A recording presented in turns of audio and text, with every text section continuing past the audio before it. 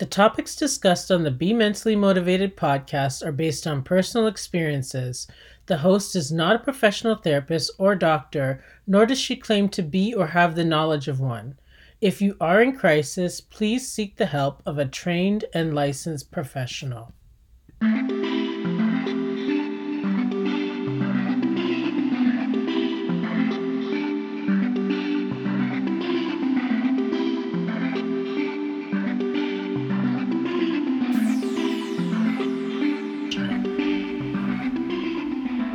Welcome to Season 1, Episode 1 of the Be Mentally Motivated podcast. My name is Jeanette, and today's episode is called Breaking My Silence. For those of you tuning in for the first time and do not know who I am, I'm a mental health survivor. In today's episode, I will be sharing my mental health journey with you and what I have learned about my illness and recovery. I will also feature a segment that I call Motivational Moments, where I discuss positive reflections for mental health. Let's begin today's episode. I was diagnosed with depressive psychosis 17 years ago. My journey with this illness has been extremely difficult, but I am happy to say that I have prayerfully been in recovery for the last 6 years. My first mental health episode and the several thereafter turned my world upside down. I went from being a confident, independent, self-sufficient individual to someone that was riddled with extremely severe symptoms such as fear, paranoia, self-loathing, deep depression, extreme doubt, and thoughts of suicide, just to name a few. The Jeanette that everyone knew ceased to exist because my reality was controlled and dictated by my illness. So what is depressive psychosis? This illness is two parts, severe depression and psychosis. The New Oxford American Dictionary defines depression as a mental condition characterized by feelings of severe despondency and dejection, typically also with feelings of inadequacy and guilt, often accompanied by lack of energy and disturbance of appetite and sleep. It also defines psychosis as a severe mental disorder in which thought and emotions are so impaired that contact is lost with external reality. Now that I'm in recovery and can really think about what these words mean, they make so much sense to me and are the truth to what I went through. What were days like with this illness? Well, the best way for me to describe it would be that on a daily basis, I felt as if I was mentally drowning without ever breaking the surface of clear and normal thought. For years during my struggle, I never thought that I would be on the side of wellness. I felt like I was engulfed in darkness with no light at the end of the tunnel that I had become so accustomed to. It wasn't until my last episode that things began to change for the better.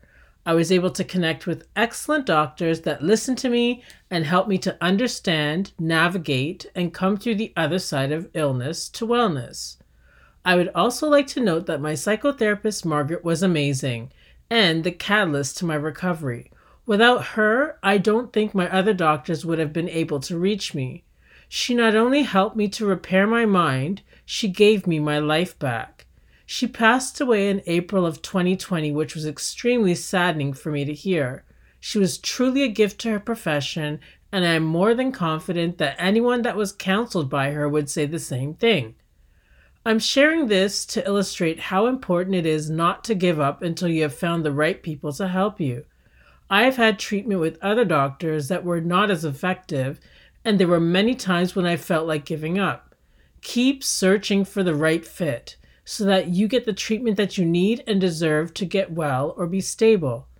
Good health is wealth. Remember that. I can hear some of you saying, but I don't want to relive my trauma. Or what can they really do to help me? I'm managing fine on my own. I know how you feel. The truth of the matter is that if you don't tell someone what you're going through, things can and will get worse, and you are putting tremendous strain on your mind, body, and spirit, as well as those who love you. Also, avoidance never solves problems. It is best to go through it and face it, whatever it is that you're going through, since through is the only way that you can see the other side of your journey. With mental illness comes withdrawal from society and self-isolation. To paint a picturesque parallel, Before illness, I was an outspoken person that after illness became mute. Not only did I lose my voice, but I also lost the ability to describe what I was going through and how I truly felt on a daily basis. I was void of emotion and numb to anything pleasurable. Days were extremely difficult to process, and the reality of the matter was incomprehensible to me since it did not match what I believed to be true. That is why I feel that breaking your silence is important. Once again, speak to healthcare professionals to help you through it. You may think that no one will understand you or that you're the only one going through your experience, but that is not true. Although your mental health journey does have many differences in it, there are still some similarities between you and the journey of other people. This last thought brings me to my segment called Motivational Moments. Today I'm highlighting strength and courage. Most people do not think of these words to describe people that experience mental health episodes or issues. In the media, persons that suffer from mental illness are usually negatively depicted in the stories covered. The positive light for mental health is growing compared to when I was first diagnosed, though. There are more advertisements on the radio and television for programs and places that can help you. I am also here to tell you that you are stronger and more courageous than you know, and it is possible to live a good life with your illness. The Oxford Dictionary lists one of the definitions of strength as the capacity of an object or substance to withstand great force or pressure. My illness has taught me that going through mental health episodes is an immense force and pressure on the physical, mental, and spiritual being of a person, their caregivers, and their loved ones. The fact that you're still pressing forward, whether you may be struggling or recovering, is a testament to the strength that you possess. Having a mental illness is not a weakness. It also does not define you. You are not less than, or as I thought, not normal. You are much more than your illness.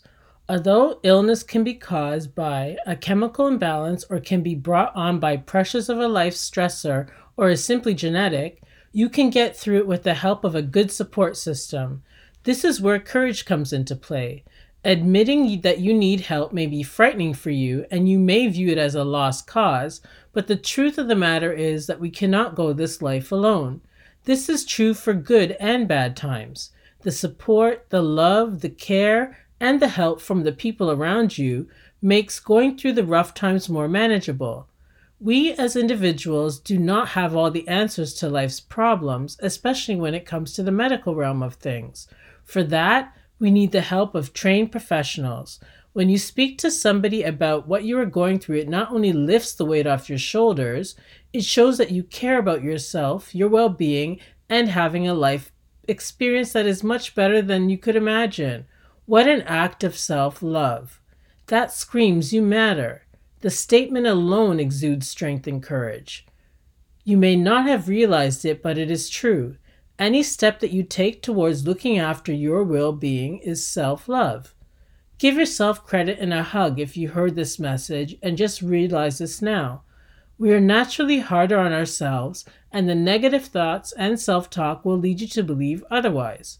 So when we hear this coming from someone else, it may be hard to receive it, but instead of rejecting what you've heard, applaud yourself. You can overcome hardships and obstacles. Faith in God can be a sensitive topic for some, but I would be remiss if I did not mention it here, as it is worth noting that everything that I went through, God was present with me at all times. I would pray endlessly for safety, protection, and life, and my mother and family and I would both pray for safety and deliverance. Although I did not believe that it would happen for the years that preceded my last episode, I do believe our prayers were answered in the team of people that helped me through my last break. The simple fact that I'm able to share my story with you today is a testament of God's power and His ability to answer prayers. His love and protection also gave me strength during the gravest of times and continues to be my guiding light in my recovery.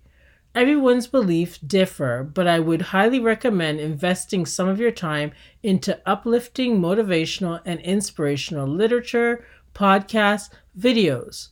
whether that be the Bible, books, or videos from a motivational figure, or other nurturing spiritual material. Feeding your mind with positivity breaks up the negativity that you endure on a regular basis. It also encourages hope. Think about how you can factor this into your day, as it will definitely make a difference. I know there was a lot to absorb in this episode, but I hope you were able to take away something positive from what I have shared with you today, and that you will subscribe to the Be Mentally Motivated podcast. As mentioned in my pilot, this cast will focus on mental health, wellness, and fitness, and can be enjoyed by all. Please check out my website at bementallymotivated.com and follow on IG and Facebook at Be Mentally Motivated. You can also send me an email at podcast@bementallymotivated to let me know what you think. I'd love to hear from you. Thank you for listening. Until next time, be blessed, embrace a better tomorrow, and be mentally motivated.